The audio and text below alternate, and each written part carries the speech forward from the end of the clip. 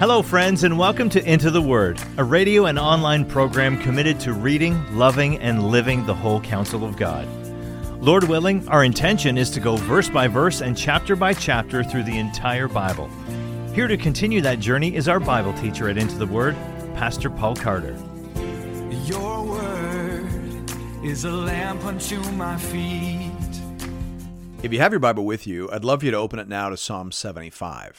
Psalm 75 is the third psalm in the third book of Psalms. 11 of the 17 psalms in Book 3 are ascribed to Asaph, who was one of David's choir masters, a descendant of Gershon, the son of Levi. Derek Kidner says helpfully here, in the headings, his name evidently stands for his choir in at least some instances, since such laments as 74 and 79 tell of disasters witnessed by no contemporary of David. Closed quote. So these psalms were written by Asaph himself, or in some cases produced by the choir that he established. Psalm 75 may have been put here in the collection because it matches well thematically with Psalm 74. In Psalm 74, the people of God were facing some kind of calamity, whereas here in Psalm 75, the people are looking back upon a great work of divine deliverance. And of course, that's very helpful. We need songs for the day of trouble, songs that help us cry out to God, and songs that help us express our fears, anxieties, and concerns.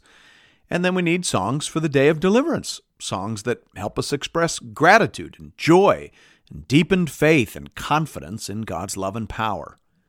Structurally, this psalm is essentially a thanksgiving sandwich.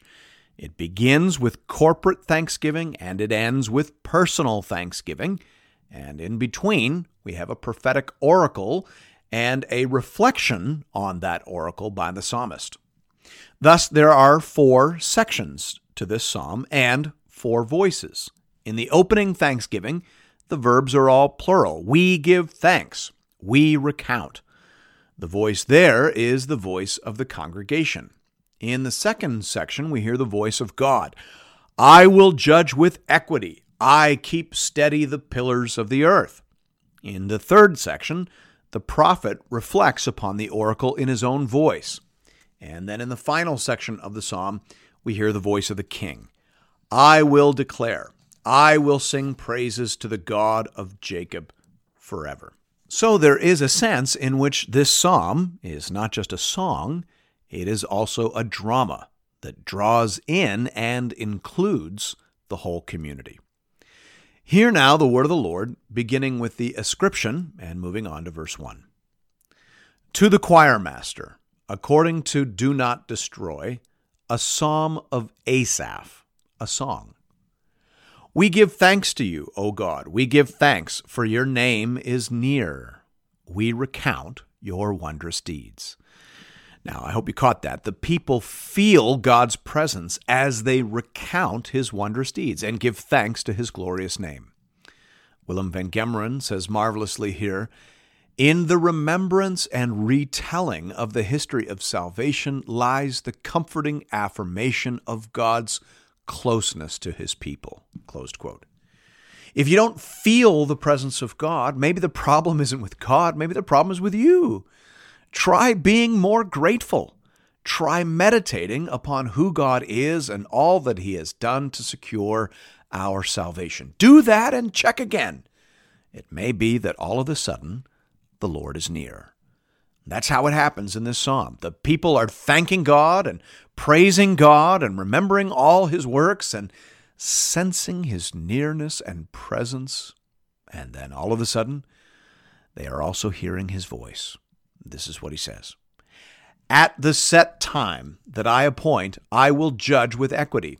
When the earth totters and all its inhabitants, it is I who keep steady its pillars. I say to the boastful, do not boast, and to the wicked, do not lift up your horn. Do not lift up your horn on high, or speak with haughty neck. That phrase, at the set time, is very important. It reminds us that while it may feel like justice is delayed, and while it may feel as though God has forgotten, That is only because, as St. Augustine said, there is no human analogy for the divine sense of time. The Apostle Peter spoke about this in his second epistle. He said, "But do not overlook this one fact, beloved, that with the Lord, one day is as 1,000 years, and 1,000 years as one day. The Lord is not slow to fulfill his promise, as some count slowness, but is patient toward you, not wishing that any should perish, but that all should reach repentance. But the day of the Lord will come like a thief, and then the heavens will pass away with a roar, and the heavenly bodies will be burned up and dissolved, and the earth and the works that are done on it will be exposed." Close quote.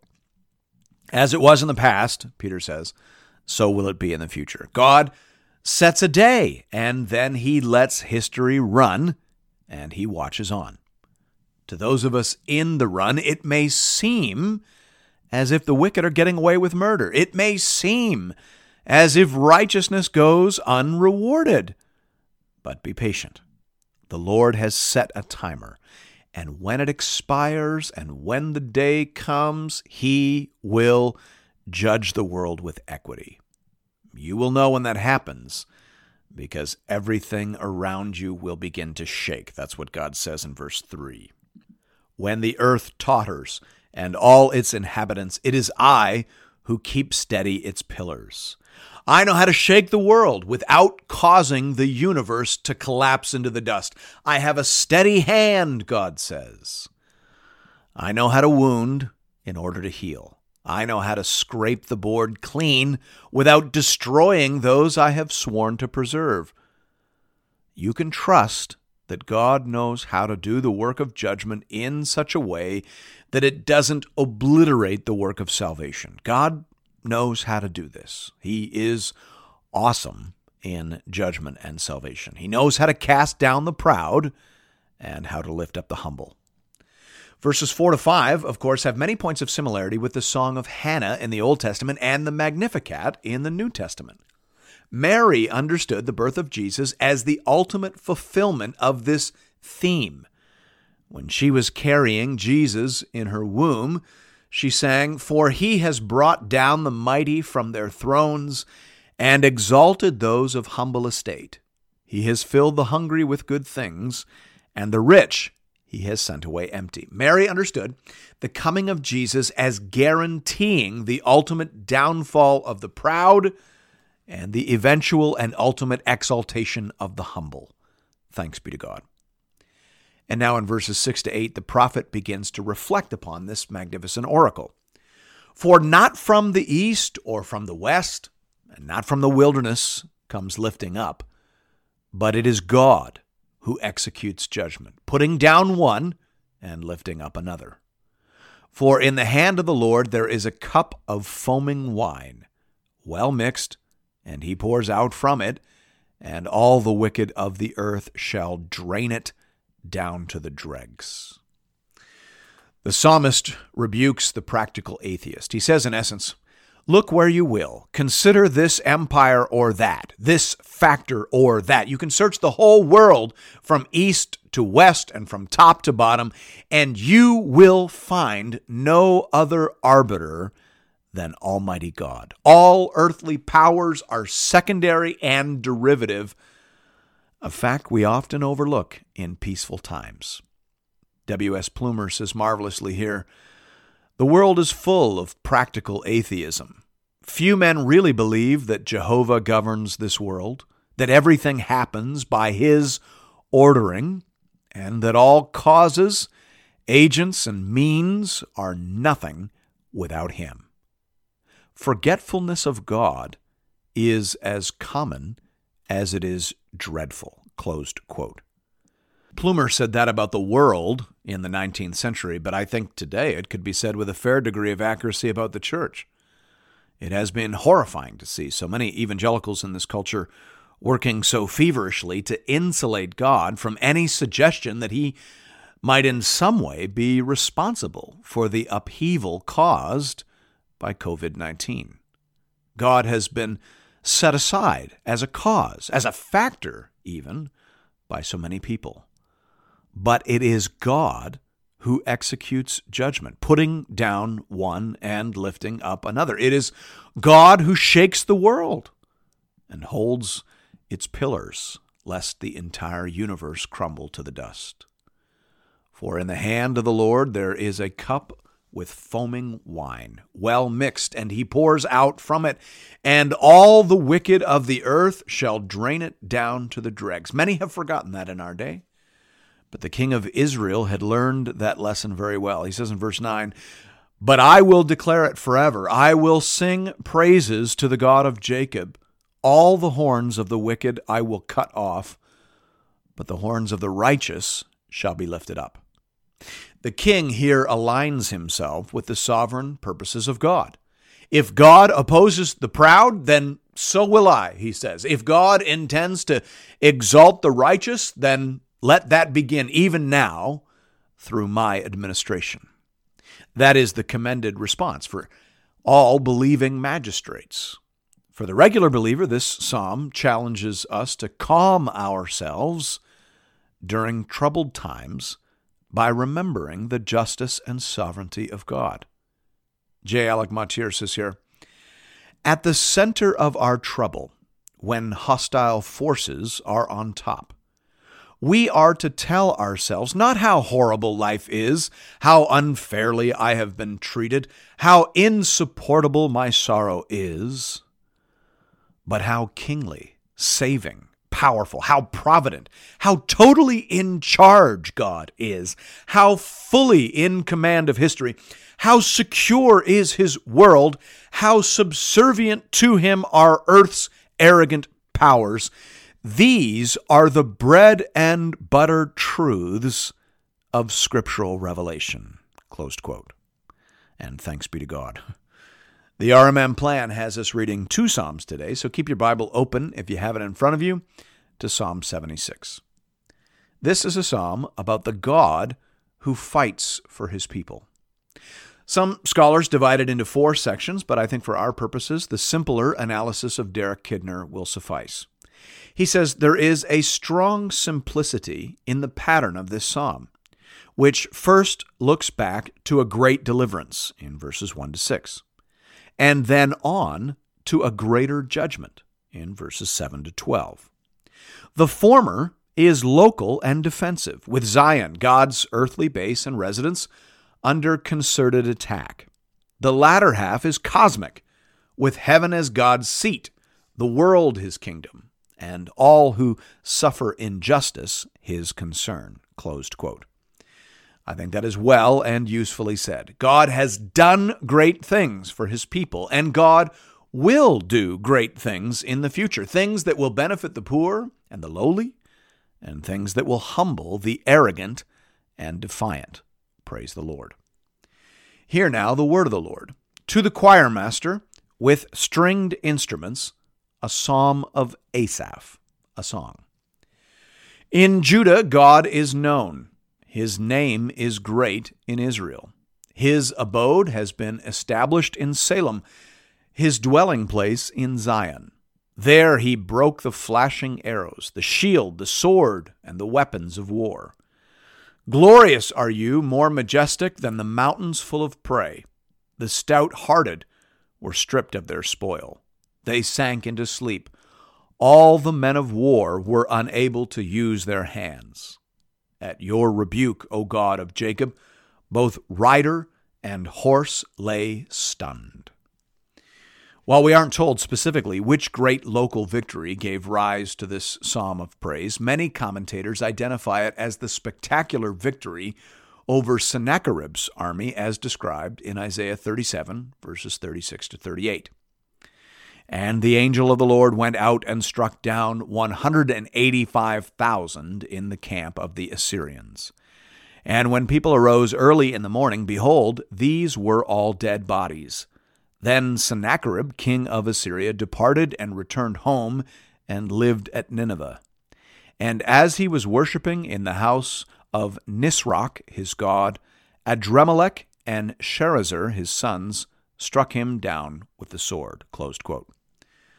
The sudden collapse of the Assyrian army outside the gates of Jerusalem has baffled historians for generations. All sorts of explanations have been offered as to how exactly the largest land army ever assembled up to that point in the ancient world simply disintegrated. Was it a sanitation issue, some disease like cholera run amok?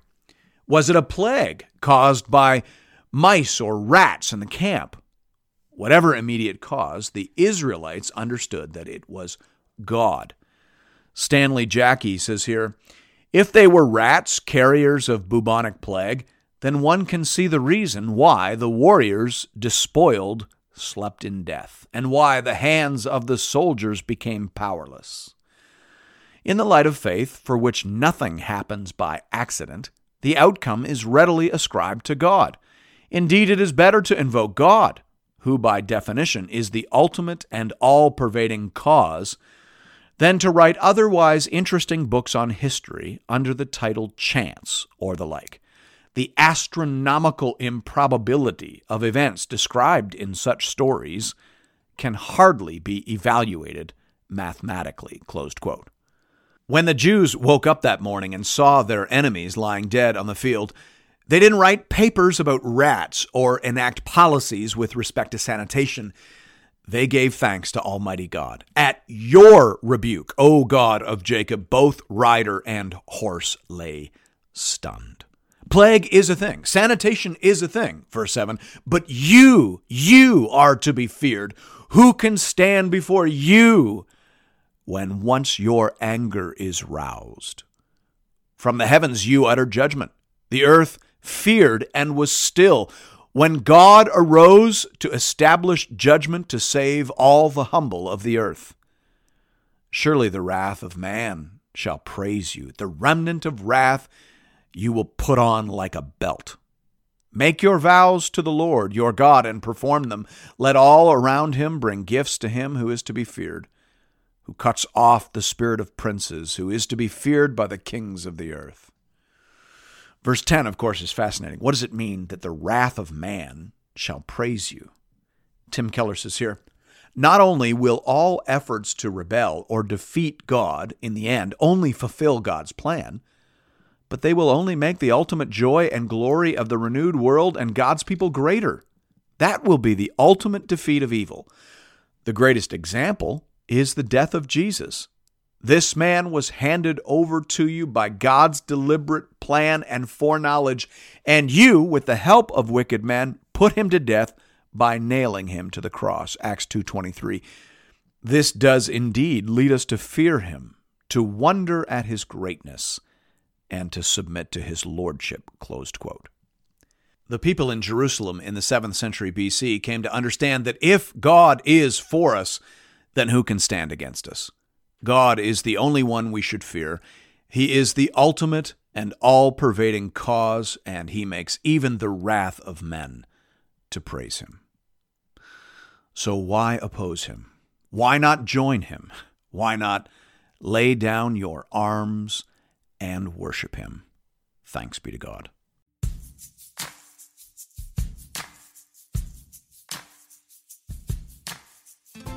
And thank you for listening to another episode of Into the Word. If you've appreciated the Into the Word ministry, I'd like to personally invite you to pay it forward by supporting one of our preferred mission partners. For the remainder of this year, we are highlighting the church planting ministry Mile 1 in St. John's, Newfoundland. Newfoundland is classified as an unreached population, with less than 2% of people identifying as evangelicals. Mile 1 Ministries is committed to helping healthy churches plant other Bible-believing, gospel-preaching churches. Here at Into the Word, I only promote ministries that I have firsthand, on-the-ground experience with. Mile 1 is bearing fruit and is being led and stewarded by people that I know and trust. If you'd like to make a contribution to this important ministry, you can do that by visiting the Into the Word website at intotheword.ca. There are giving options there under the Give tab for both Canadian and American listeners. International listeners are welcome to give as well, though their gifts may not qualify for charitable receipts in their nation. Thank you for considering this method of showing your support for the Into the Word program. And may God alone be glorified. Your word is a lamp unto my feet